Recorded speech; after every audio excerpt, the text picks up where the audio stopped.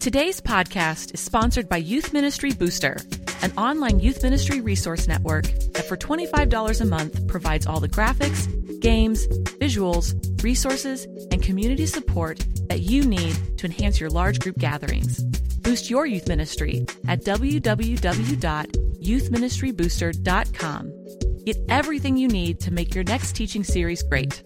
Visit www.youthministrybooster.com and get boosted today.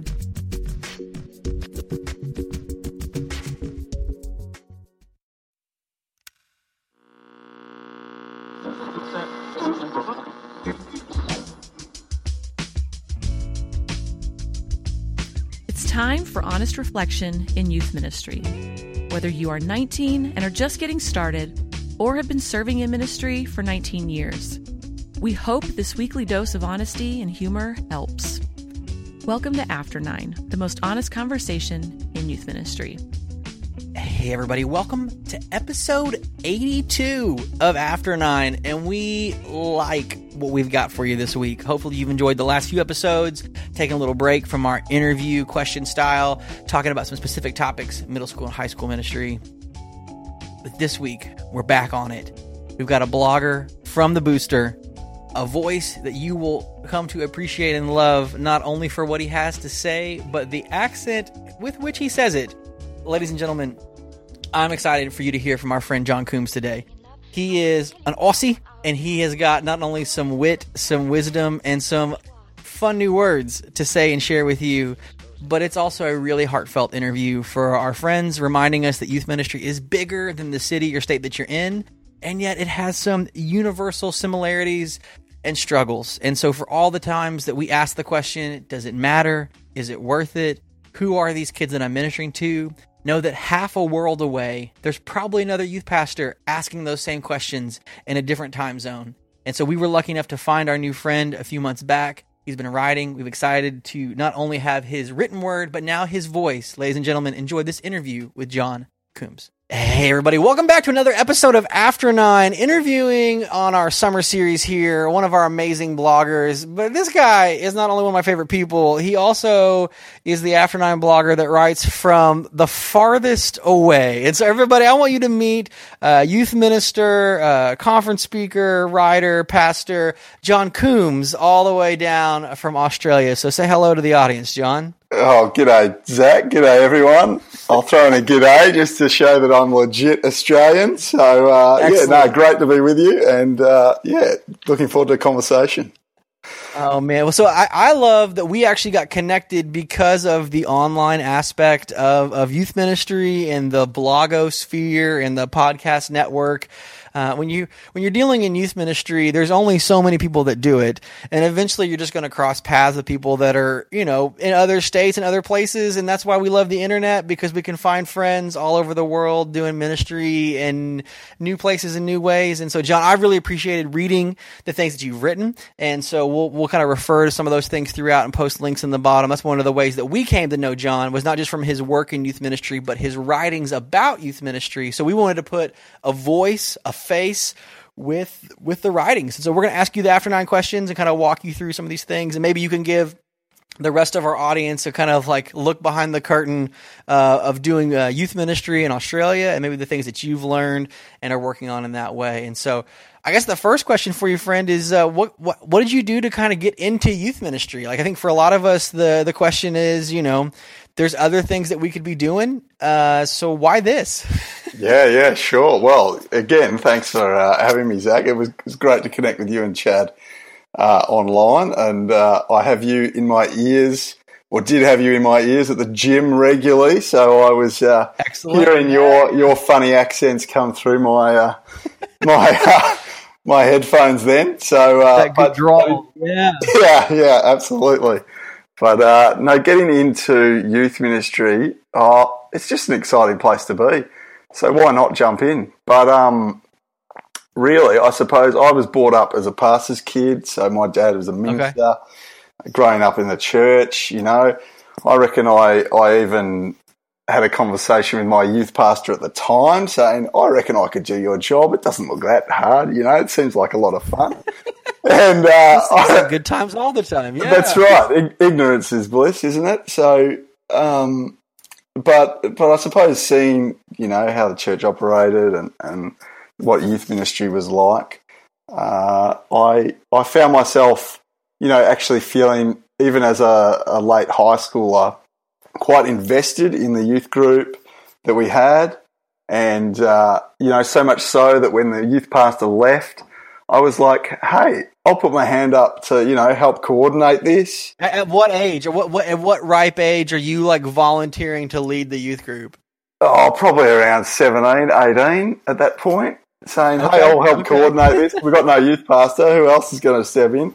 And, the deacons were like, yeah, all right, go for it. We'll just give a bit of adult supervision, of course, so that things don't go too wrong. But, there was a day, the first day that we were set to lead, I got a call that morning. I think it was from my dad, who was the minister at the time, and he said, "Oh, your adult leader has walked out." Like they walked out of the church, like they weren't coming back.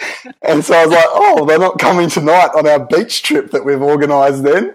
So sort of step into the fire by just getting on top of it and doing it. There's no greater baptism by fire for youth ministry than having to scramble last minute adult leaders. I mean, that is, if there was ever like, it's either like the thing that kids like caught on fire or messed up as like the most like quintessential youth ministry story, or it's the, okay, I'm supposed to take these kids on a trip, a camp, or a mission trip, and like my adult leaders just bailed and I don't know what to do next. Well, hey, but welcome to youth ministry, like first week, 17-year-old John. Absolutely, exactly. And then we've just sort of progressed from there and spent a long time doing volunteer youth leading, and then stepping into being on staff at a couple of churches now. So, how long have you been in ministry total, and then how long have you been serving where you're serving now? So I've been in ministry since 2005, so 12, coming up 12 years, and my wife and I actually did mission work over in the Middle East for a couple of years to begin with, and then that has stepped into youth ministry in churches, and also youth and young adult ministry in missions as well.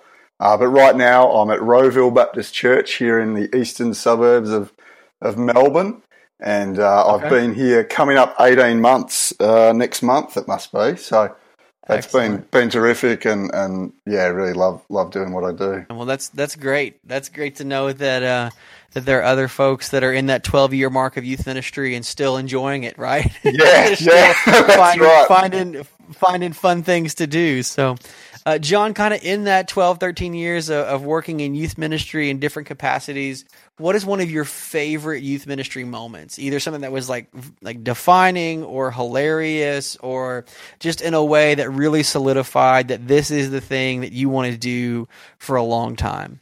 Yeah. Look, that's a great question. I reckon it revolves around people, being able to walk with people, disciple people, the privilege of being in people's lives, seeing young people and young adults grow in their faith, wrestle with deep questions. Like, that's not a particular defining moment per se, but stuff like doing baptisms. Earlier this year, we had one service and we baptised 7 people.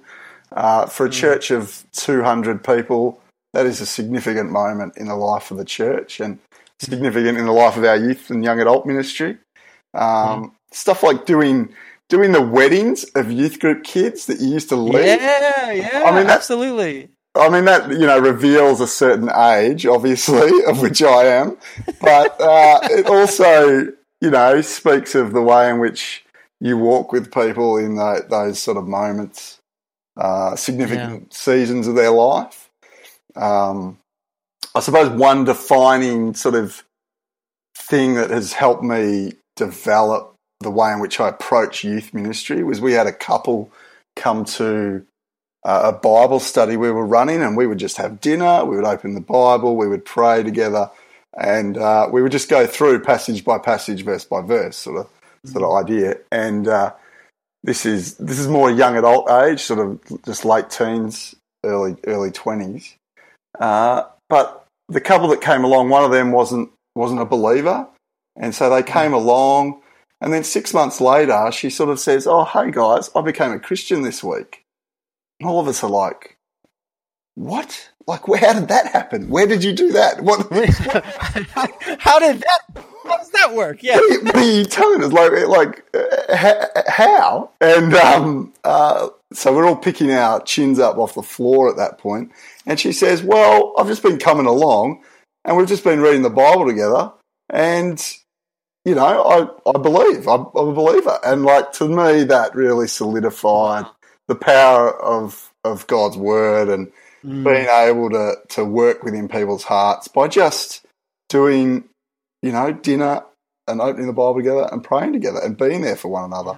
So I think that's the uncomplicated or simple gospel. No, and that's it, right? And that's one of the things that I think for so many of us, especially in youth ministry, there is that like pull to have amazing like programs or like themes or events, camps, retreats, and yet, you know, here's this person, you know, they talk about, you know, the average age that people come to know or come to faith is, you know, like 13 or less, and you've got this young adult lady who's coming to Bible study weekly that in the very simplicity of studying scripture and eating and praying together says, "I believe." Yeah, absolutely. Absolutely. That's, man, that'll reaffirm your call. That's good, man. Oh, that's absolutely, good. Absolutely. Keeping it simple. That's yeah.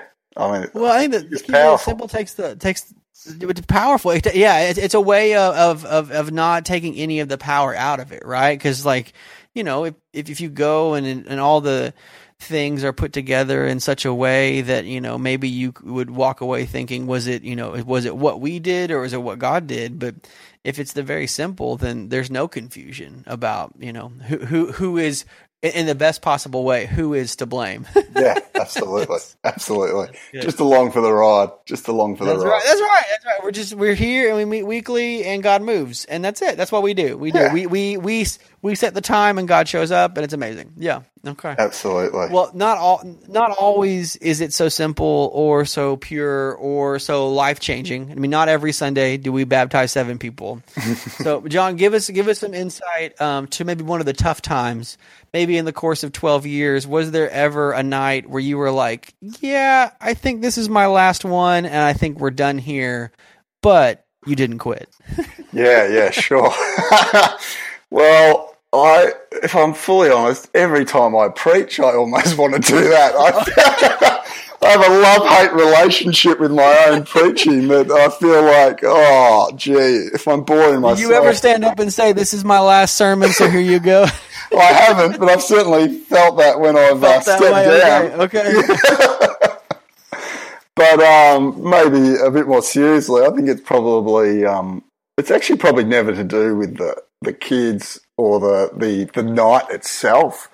Particularly these days, it's actually more to do with like church politics. Okay. Stuff like relationships that are breaking down, conflicted situations within. Yes, it's more to do with church politics and relationships at that level than actually, you know, kids being disruptive on a certain night or not following instruction as well as you would. Right. I mean, those all seem to fit in like the bubbles of like what we expect. It's the parent that wants things a certain way, or it's the church leader that has decided that they're going to change the course of the youth ministry for you. Yeah. Absolutely. Yeah. So it's you know, you put your heart and soul into things, and then people come up, you know, to you and say, "Oh, you know, we should be doing this. We're not doing enough." And particularly focused on their child or whatever. It's that stuff that sort of grates you and brings you down, rather than we put a hole through the window and we busted a light this evening, but right. We spilt the soda everywhere. Yeah. Yeah, that's right. Yeah, we made a horrible mess of the bathroom, and you shouldn't go in there. Exactly. That's still my favorite camp stories. Is I had a couple young men. I guess they were just feeling a moment of like sinful guilt, but I guess they had released a stink bomb in the bathroom, and immediately after they did so, came and told me it was us. We did it. Don't go in there. So, sometimes it's the kids seem to have a little more of an innocence to them of like when they mess up, they seem to know it sometimes. Yeah, but I love what you said, John, because I think you named the tension for a lot of youth pastors, which is we see the power of it being simple and what God can do when we let God do what God can do, and yet we have folks that say things like, I wish we had more, or I wish you did more. And I think that creates a lot of tension for a youth ministry leader. That's good. Absolutely. And I think there's pressure coming from everywhere. Like, you're the youth pastor, but you're not solely just responsible for a bunch of teenagers. You are actually got relationships with your senior pastor, with your elder board, or your deacons, or whatever your leadership team might be. You've got parents, you've got other colleagues, you've got other ministry leaders that you're in relationship with, and how it all fits, and the pressure coming from different ministry areas or different people who have responsibility for other things is it can be overwhelming at some times. And I think that doesn't get talked about enough, right? Like, I think some youth ministers live in a reality where they just want to like do youth ministry, whatever that means, and they don't realize that we have to have meetings with our senior pastor and the leadership team and parents and all these other pieces that help kind of like fully round out what the job requires. And yeah, sometimes those are the things that it's not in the title, but it's part of the job. Absolutely. Sure. To be a good youth minister means you've also got to be a really good team player to your fellow ministers and a really great supporter of your senior pastor, because it takes the whole team and it's not just you. So, that's good. Yep. That's good. Yep, absolutely. John, give us this, because I've never got to ask this question a continent away with an ocean between us. But what is your – because you're a listener to After Nine. So that's one of the ways that we got connected, is that you were listening to After Nine in the gym, reached out to us and said, hey, we need bloggers. And you said, hey, I write blogs. And so we got connected. And so you've listened before and you're familiar with the show, but give us an Australian After Nine question. So you're finishing up youth group and sending the kids home on a Thursday evening or a Friday evening for the weekend stuff. Like what's kind of going through your mind of like, what are you like self-checking or asking as you kind of wind up an evening of youth group? Yeah. I think we gather, our volunteer leaders, myself, we all gather after the evening's done and debrief a bit, like probably most youth ministries do, or I imagine they do. And so we are always asking the question: did we have a significant conversation with someone this evening? Did we have a significant conversation with one of the young people that came along to our program tonight, and just sharing with one another whether we did or not, and then what that was or what that was not. Is that kind of like a time that happens every week? Where is it almost small group for your leaders? I mean, is it kind of a 20 to 30 minute time with your leaders to kind of share every week, or what does that kind of look like? Yeah, it's probably 20 minutes after our program's finished. We've packed up all the equipment. We just come together and then just sort of talk through how were the games, how was the talk, how was any of our people, how were they, how was the welcoming, how did the night go? And we want to particularly focus on relationship and sharing whether or not we had significant conversations, particularly when we broke up into small groups or things like that. What's going on in the life of our young people and wanting to follow that through. Now, in my head, sometimes I go home and I'm just like, oh, what else do I need to get done? So my mind will go to task. And task, task. That's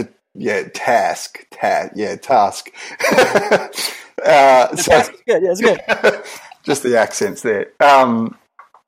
So rather than keeping it, on vision and what we're doing more broadly. Connection and relationship. My mind will want to go to task, but that's not really helpful, It doesn't. Okay. I end up picking up. So you have like a formal structure set up for you and your leaders to meet. Like they know, like, hey, when we get done, we're all going to meet up with John and we're going to talk about significance. But then your own personal struggle is to immediately kind of slip into what other work do I have to get done? Yeah, absolutely. That's fascinating. Okay. Well, let's break that down into two pieces that it is. Sure. Give us some more, because I think that's fascinating that you set up. Because some folks will answer or ask the after 9 question, did tonight work or was it effective? And they're almost like kind of scorecarding it. Was tonight an A, a B, or a 7 or an 8? Yep. And so I think it's interesting to use the word significant. So what is some of the ways of you meeting with your leaders on kind of this weekly basis? Like how would you kind of quantify for us, like what's significant? Like what are some of your stories with your leaders of like significance when they get together? Yeah. I think it's being able to share not just, I had a good small talk conversation with Sally, but rather, Sally came to me this evening and is really struggling at school as she's been bullied by some of the other kids. Or James, talks about one of his friends looking like he's getting into drugs, and he doesn't know how to deal with that, and he doesn't know how to go to them and say, hey, you shouldn't be doing that, or he doesn't know how to help them in that situation, and he's got a heart for doing that. And so it's like that's a pretty extreme example of the drugs one, but there's a conversation around small talk. How was your week? How's school going? Da da da da da. But at the end of the day, we want to get a bit more of a solid relationship where they feel that they can come to us with anything and say, "Hey, I'm really struggling with this," or "My self-esteem's not going very well. My mental health's not going well. My parents are struggling at home, and I'm not enjoying the fighting that's happening in the household." So we're telling each other at those sort of leader debrief meetings, hey, just watch out for this, or someone, why don't you go follow them up this week? Check in with them, send them a text, contact them at home. So we can put into place some follow-up as well as realising, hey, we are here for people. Yeah. Is that something that you formalize? I mean, will you take notes on these conversations or just kind of make mental note of? I'll probably make mental note initially, and then I might just whack it in my phone on one of my apps. Okay. Is that part of the next process of like once you leave that meeting, you start thinking of all the things you need to do because you've got the phone back out and you're adding those notes and then you're seeing your task list? Is that what that shift? Because like I know that like if I just walked out of a meeting where all my leaders were sharing these these powerful, impactful moments, like it would be difficult, but I also understand like it would create this like wave of like, I have so much more to do, right? Like there's so much good that happened, and then there like creates that like tidal wave of like, and now I have more to do. Yeah, absolutely. Okay. And it's you do go to that, and I think over time I've probably learnt to go, look, if a night's gone bad and we haven't really had any significant conversations, we'll be back next week, folks. Yeah, so it'll be all right. Okay, so you find ways to pastor into that moment, okay? Because not every night are you going to have a great Sally conversation. You're going to have some nights where they all are pretty small and pretty menial stuff. Yeah. Absolutely, yeah. But you're always also thinking like, how can we make that better? What can we do? What can we adjust? You are walking away with all those sort of thoughts, but sometimes that overtakes the enjoyment and the satisfaction in what actually occurred that night. So you just got to be careful about that balance, probably. Well, okay, so that's the second part I wanted to ask you is, so when your mind starts to drift into like the work that needs to be done or the task list that seems to be growing or getting longer as you're whacking away into your phone, like what is that something do you try to stop that? Do you kind of like try to like put the brakes on that, or do you have like a way of like just writing it all down so that way you just know the next time I get a chance to work on this I will? Or how do you kind of self-manage that like kind of rush to work and do more? Yeah, I probably just put it in the to-do list, and if it's urgent, it'll make the next week's to-do list and get ticked off there. If it's not so urgent, it will sit there in the to-do list inbox until the next significant meeting when you're like, oh yeah, yeah, and I'll be like, oh yeah, I need to get onto that. Right, right. That sort of moves up the I better get onto that. Okay. But in terms of self-care, it is trying to just take a bigger perspective on things. I think that's, just be patient. It is a patient work. Like, it's not all going to happen overnight. And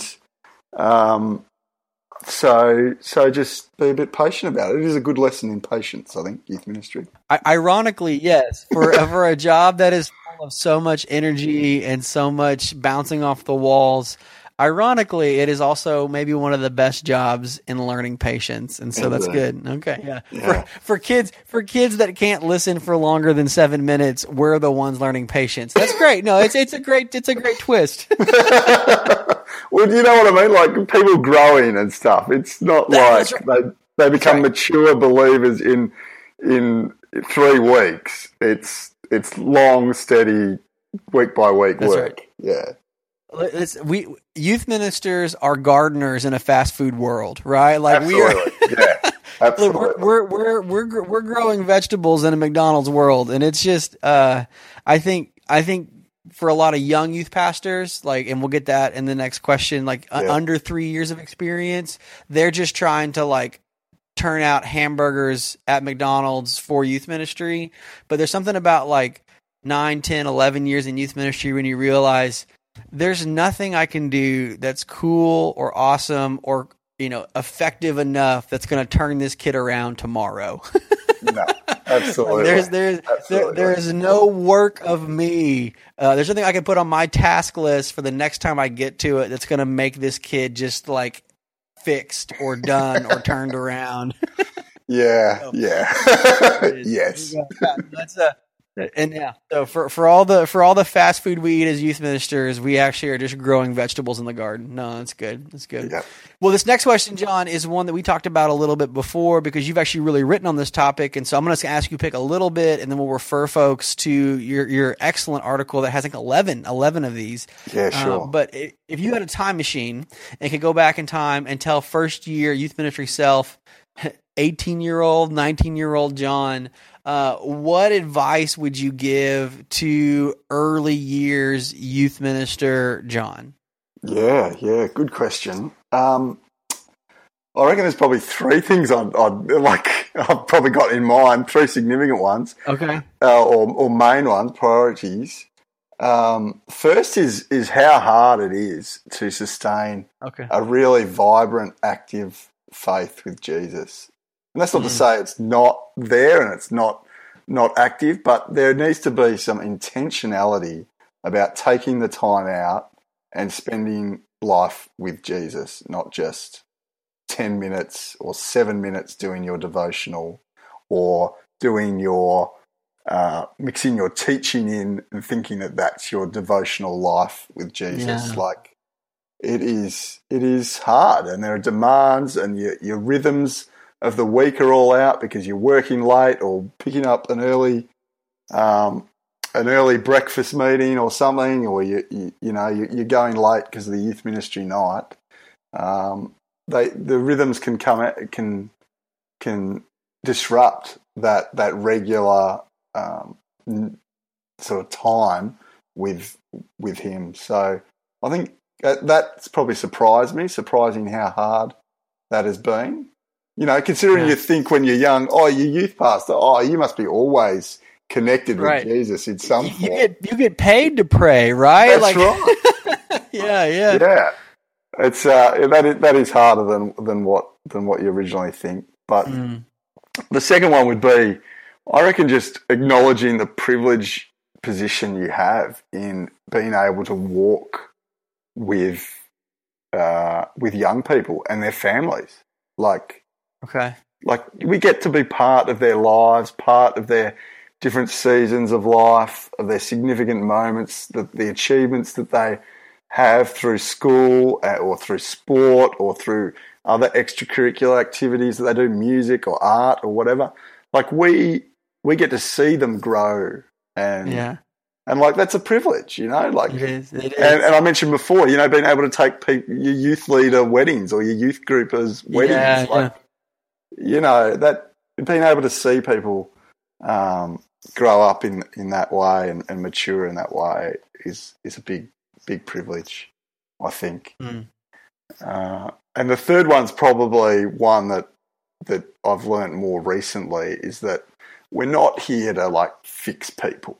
Like we're here to pastor them and provide them with grace, let them know that God loves them and that they are in Christ and that they have the God of the universe as someone that they can call upon and rely upon and believe in and follow and comfort them and give them peace. Like, it's a gospel of peace. It's a gospel that provides grace.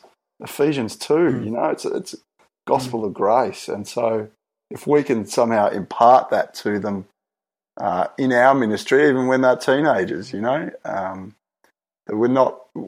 might need to fix them in a little bit, like give them some guidance and advice in some areas. Some rough edges, yeah. but also we need to throw out a lot of grace, because life is not easy for a teenager or for a 65-year-old retiring or a 45-year-old mum and dad, so... Which for a lot of us, we heard that when we were 16, and then when we're older, we find out it's true. And I think that's that slow work of youth ministry, is that we were telling them things that are true and will continue to be more true as they get older. And I think about, it's like you shared. It's, you talk about love a lot and you talk about dating a lot as a youth minister, and then one day you get to help marry them, right? Like that's right. Yeah. Eventually there's that payoff moment of when they find love or they realize that God was there to call upon all along. And it may not happen when they're 14, but when they're 34 and they lose their job and their marriage is on the brink, they'll call you and say, I learned that what you said was very true. Yeah, absolutely. Absolutely. Or they call and they go, hey, can we catch up? I need to talk with you, and you're like, that's a great privilege. I haven't seen you for 5 years. We've only seen each other on social media, but yet you're wanting to, catch up again and lay your heart out on the line again. So, yeah. That's great. Well, good. No, so we'll link to the other ones, man, because you have written, I think, an amazing. It ought to be a chapter in a book of the things that folks ought to know. They're some of the most important things in youth ministry, especially in those early years. Thanks, mate. No worries. People love the practical tips. So, John, before you go, help us out and give us one practical tip or application or thing you're doing or thing you've downloaded that's making your time in youth ministry better. Yeah, sure. I think I've over the years, I've found myself having a great colleague support team. So other youth pastors or pastors that have been youth pastors but now moved up into maybe a senior pastor role or a bigger oversight role, where I can go to them and they're asking me the hard questions. They're asking how life is with Jesus for me, how it's going at church, how the ministry is going, how it's going with my marriage. They're asking those sort of questions. They're there to support. And I think if you don't have that, I would feel very, very alone. And so the tip is, if you know someone, either in your same area or whether, like we've done, we've connected online. That's right. Start building that support team from very early on. As soon as you get in there, start connecting with someone in your denomination or in your area that is in a similar boat to you, and you just meet up, have coffee, chat about what it's like, and you go, hey, there are actually people who are dealing with the same stuff I am. And that's I think that's the most beneficial support. That has, for me, that has led on into, you know how like you have missionaries in your church and they send like prayer letters, and they they're usually pretty boring because they're just black and white. But right. I took that idea and I went, hey, a prayer team would be helpful. And so I've ended up actually having 7 or 8 guys that every few weeks I'll whip out 2 or 3 prayer points and they'll be praying for me. And that's a practical thing that's really happening. Do you mail them a letter? Do you put a letter in the mail to them? No, I don't. I do do an email. I do one. Okay. I do one point about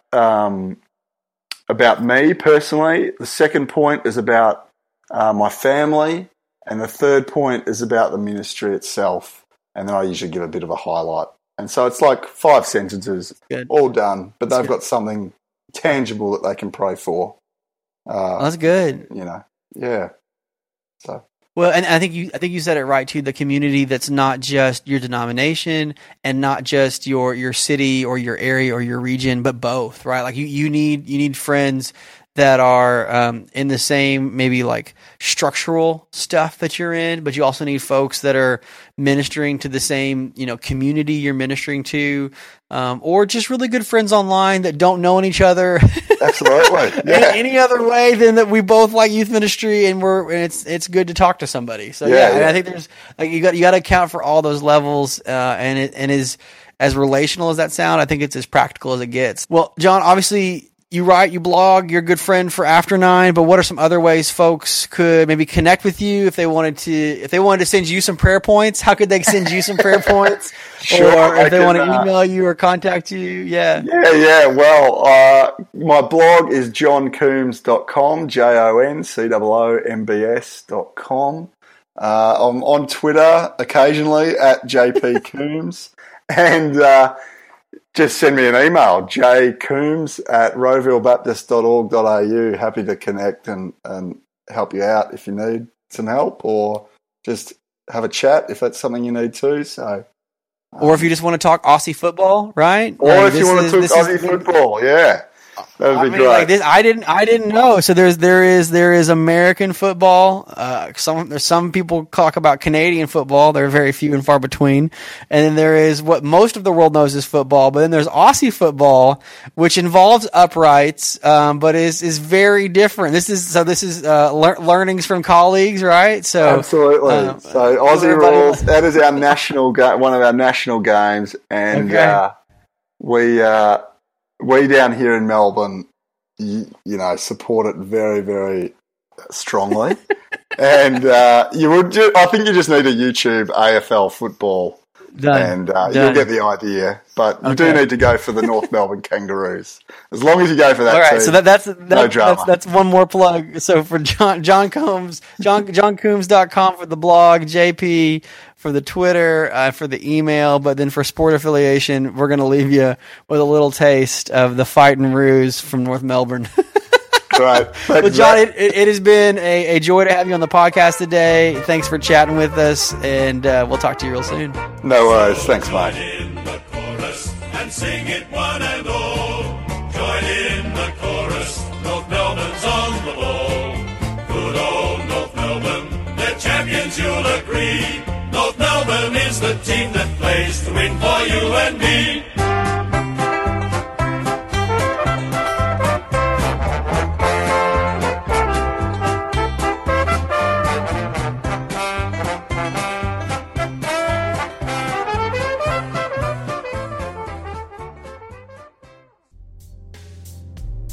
All right, there you have it. Our amazing interview with our Aussie friend, John Coombs. Check out his blogs. His writings are great. Not only is he a fun interview, but an excellent writer with amazing insight for all of our folks here and abroad.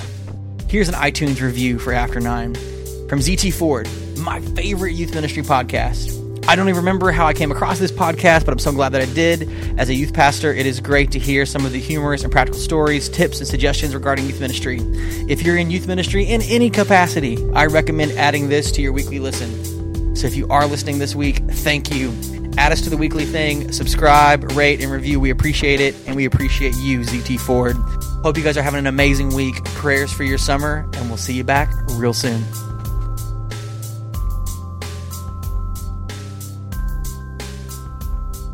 Find us on Twitter or Facebook at After 9 Ministry, or visit www.after9ministry.com to subscribe and learn more.